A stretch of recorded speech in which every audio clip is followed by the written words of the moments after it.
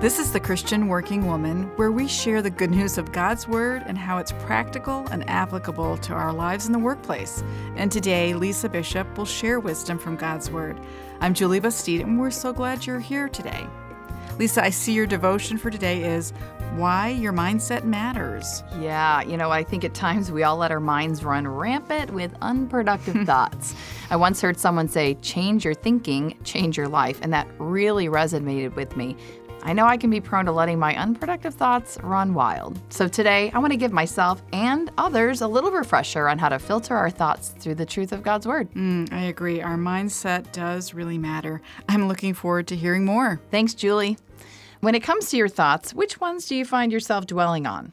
What fears, failings, unproductive patterns of thinking get recycled in your mind?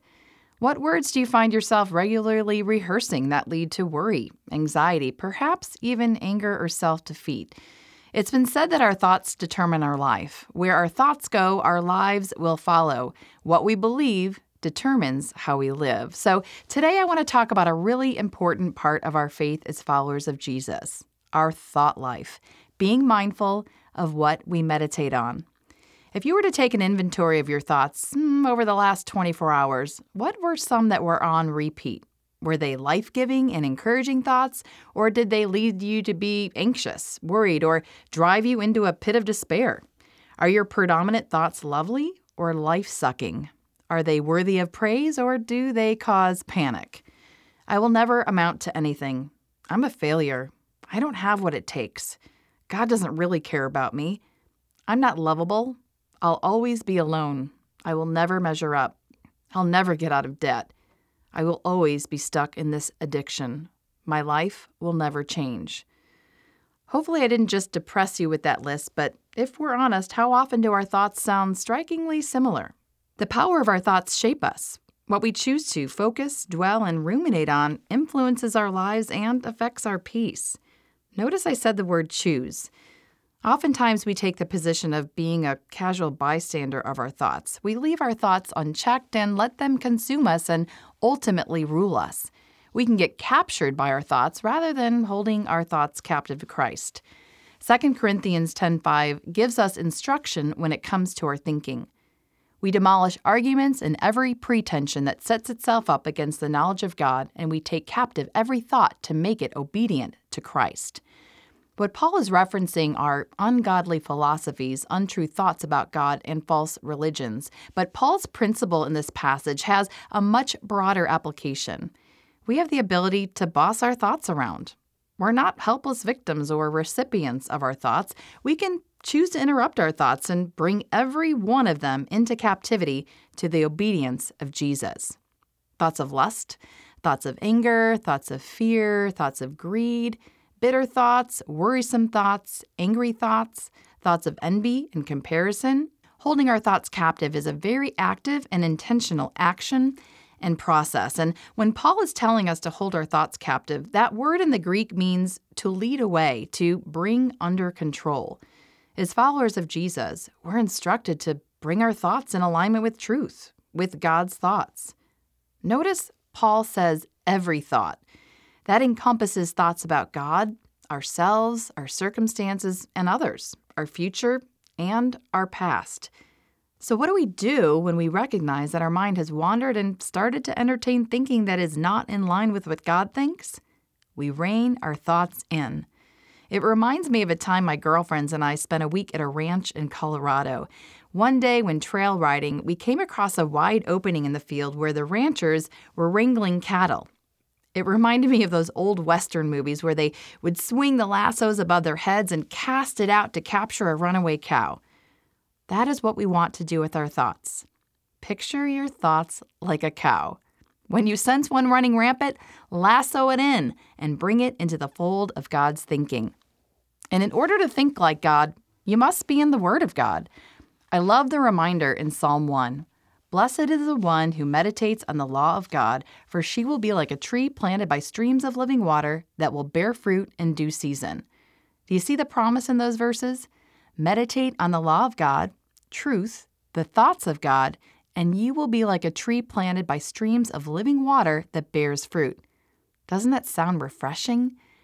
Frankly, it's much more appealing than jumping in a pool of standing and stagnant water where a bunch of unhealthy things can grow. We don't want old, stale, unhealthy thoughts. We want godly, life-giving ones. And when we dwell on godly thoughts, meditating on God's Word, our thoughts produce godly fruit. Our lives are transformed. I love the reminder in the New Living Translation of Romans 12, verse 2. Let God transform you into a new person by changing the way you think. What we think determines how we feel, and our feelings produce an action or behavior that is either fruitful or not. Let's play that out for a minute. If I have the thought, I'm inadequate, that thought leads to a feeling. I may feel anxious or depressed, and that feeling leads to an action or behavior.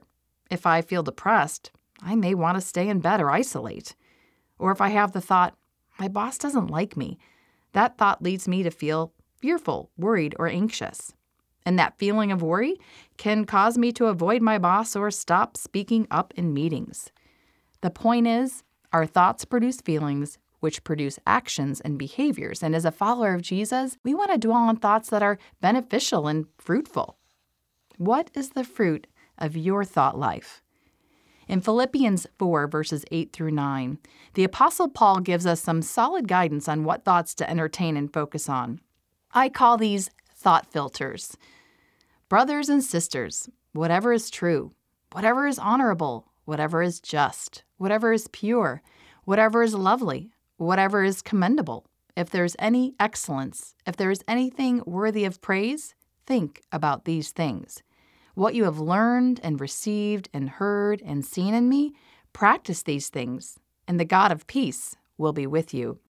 These verses tell us what the peaceful mind, freed and guarded from anxiety, should dwell on, as well as the kind of behavior such thought patterns should produce. They remind us that our thoughts produce something. It's been said that the mind is like a garden. We need to be aware of what thoughts we're allowing to grow and take root. And going back to the fruit analogy, we want to produce good fruit, godly actions and behaviors in our lives, and that will require us to weed out thoughts that do not produce a healthy harvest. It's sobering to remember that Paul is writing these words to believers while he's imprisoned. Paul enjoyed peace in the midst of personal hardship. He didn't let his circumstances dictate his thoughts. He trained his thoughts in the midst of his circumstances to inform how he would feel and act. Examining and disciplining our thought life is essential in the life of a believer. So let's take a closer look at how Paul instructs us to follow a divine mental programming that will ensure our peace. He says to dwell on thoughts which are true. True means those things that correspond to the teaching of God's Word, like literally the truth. Do our thoughts align with God's truth? What He says about Himself, what He says about you and your worth and identity? What God says about others, your circumstances, your life? We need to know what is true so that our minds can discern and quickly sift out lies. And we need to remember that there is the father of lies, Satan. In the book of Genesis, we see Satan's first lie to Eve. The enemy planted seeds of doubt about God's goodness in Eve's mind. He caused her to think that God could not be trusted, and rather than focusing and holding firmly to what she knew about God, she fell hook, line, and sinker for Satan's lies. We are like Eve. We can easily fall for the enemy's deception, and it starts with what we believe, with what we think. When you are tempted to believe lies, stop long enough to ask, is what I'm thinking really true? We can get so wrapped up in our feelings that we mistake them for truth.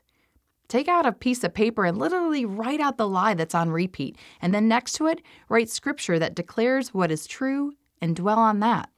Our minds have a really funny way of gravitating towards untruth, so we need to make extra effort to refute it with the very Word of God.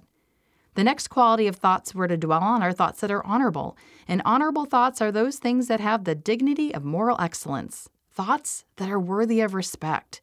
If someone were to plug into your thoughts, would they hear thoughts that are dignified and honorable? Do the thoughts you're entertaining and giving your attention to have honest value? Are your thoughts just? Some translations say right, meaning thinking that conforms to the perfect standard of God's righteousness. Are they pure, free from the taint of sin, thoughts that are holy and morally pure? Are they lovely and commendable? Are your thoughts generous, merciful, and compassionate to yourself and others? Do your thoughts promote love and acting in ways that are loving, pleasing, acceptable, and grateful? Does your thought life mirror excellence? And are the thoughts you dwell on worthy of praise?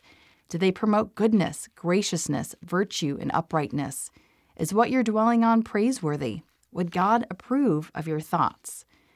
At the end of this list in verse 8, Paul says, think about these things. And to think about means to consider, to take inventory of, to determine and decide what you will meditate on. It's putting your thinking through these godly filters in such a way that these characteristics influence your thinking. Now, before we wrap up, I want to take a few minutes to get a little scientific on you as it relates to our thoughts in the brain. We have what's called neural pathways in our brains that are created by repetitive thoughts, and most people live on autopilot with their thoughts most of the time. This is because our neural pathways operate under the law of least effort or the path of least resistance.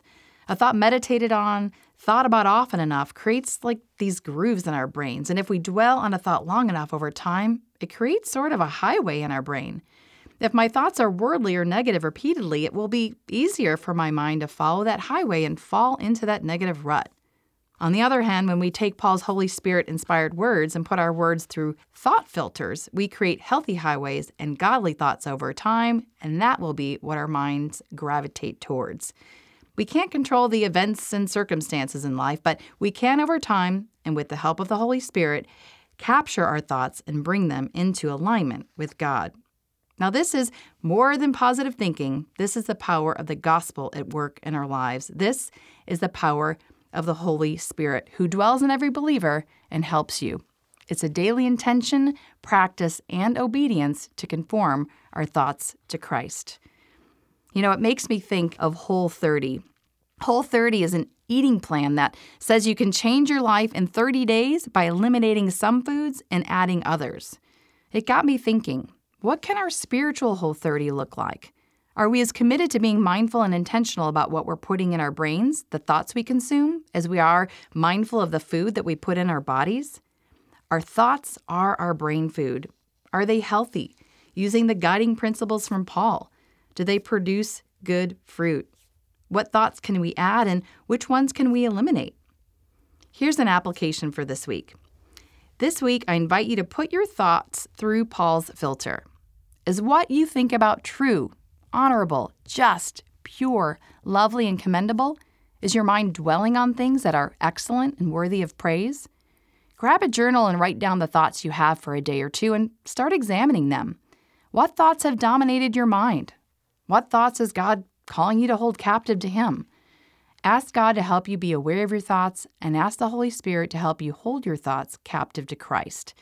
And remember, while we can't control every thought that enters into our minds, we can choose what thoughts we will entertain and focus on. So if you have a thought that's not in alignment with God's Word, choose another one that is. Take every lie and replace it with God's truth. Rehearse it. Dwell on that truth until it becomes the first thought your mind wanders to. When you practice over time with intention and consistency and the power of the Holy Spirit, you will start to see a shift in what you focus on, and as you do, the peace of God will be with you. Well, thanks for joining me today. At the Christian Working Woman, we know it can be difficult to live out your faith, and that's why we work to provide you with resources to build your faith and encourage you in your walk with Jesus. Sign up to be a part of our email list and receive daily encouragement in your inbox. Keep up to date on events and all the resources available to you as you grow in courage and trusting God. You can visit us at christianworkingwoman.org. That's christianworkingwoman.org. I'm Lisa Bishop. Have a great week.